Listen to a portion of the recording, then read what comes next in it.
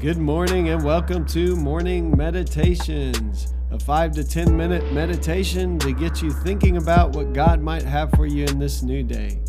I'm your host, Pastor Nate Cook, so we hope you'll enjoy your meditation for this morning.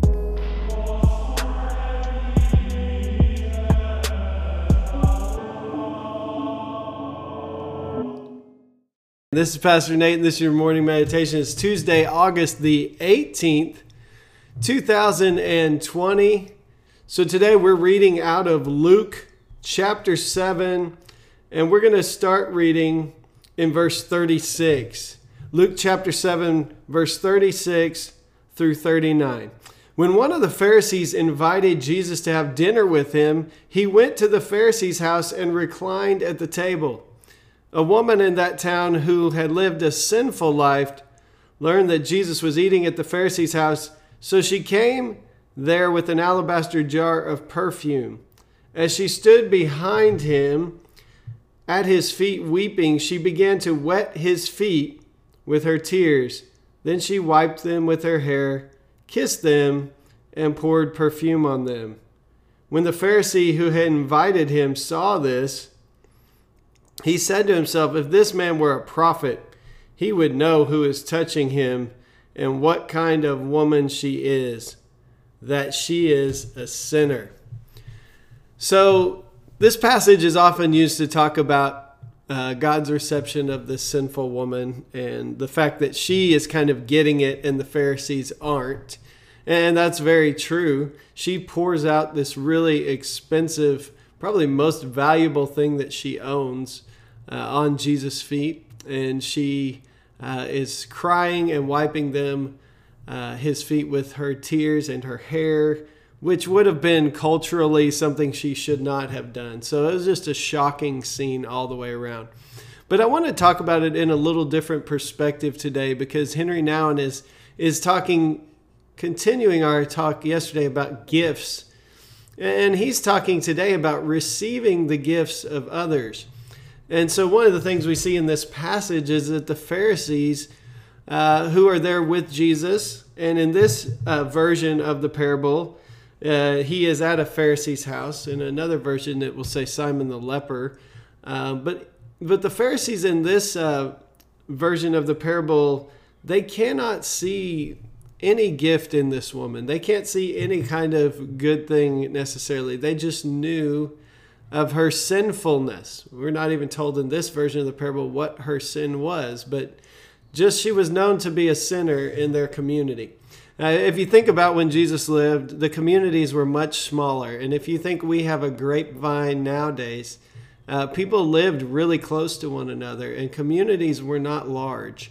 We tend to think when we read about the towns in the Bible that they're like cities that we live in. This was not a phenomenon until recently that many people gathered together in cities.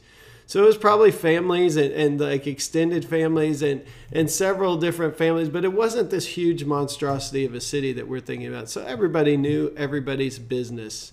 If you've ever lived in a small town, that kind of can be the case. And so somehow they know this is a sinful woman.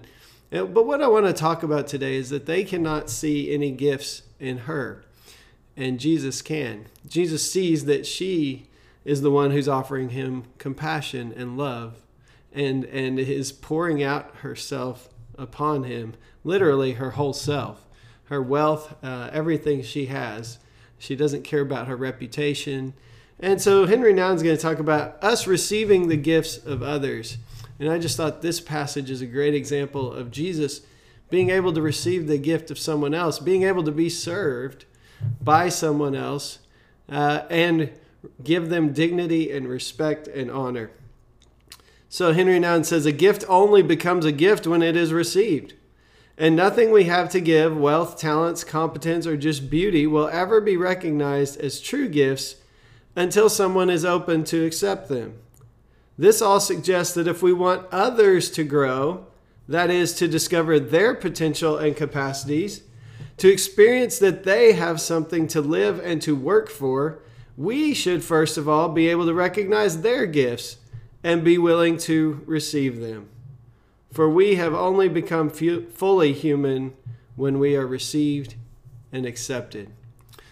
So if this Christian life is about giving ourselves away for the sake of other people, one of the ways we do that is we recognize the gifts of God in other people. And we're humble enough to let other people share their gifts. And when we recognize them, we give them this kind of, humanity, if you will. We recognize their humanity. We recognize their giftedness. And we allow them to be accepted and received.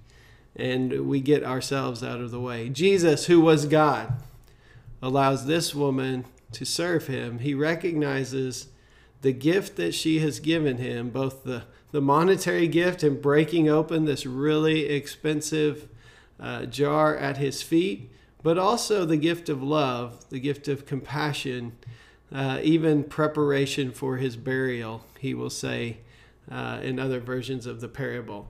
So today, maybe the most Christ-like thing we can do is recognize other people's gifts and let them flourish and thrive and let people know about their gifts as Jesus does. She has done this great thing for me.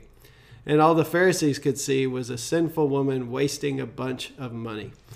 So I hope today you'll be able to see Jesus and see God's gifts in other people, and you'll be able to let them experience the grace of God by you allowing them to utilize their gifts, even if you have to be the one who is served today. Hey, that's just a thought for this morning, and I hope you have a great day. Well, thanks again for joining us for this morning meditation. Hey, do us a favor, rate us on iTunes, or even leave some feedback about our podcast so that other listeners can know how much you enjoy your morning meditations. Hey, have a great day.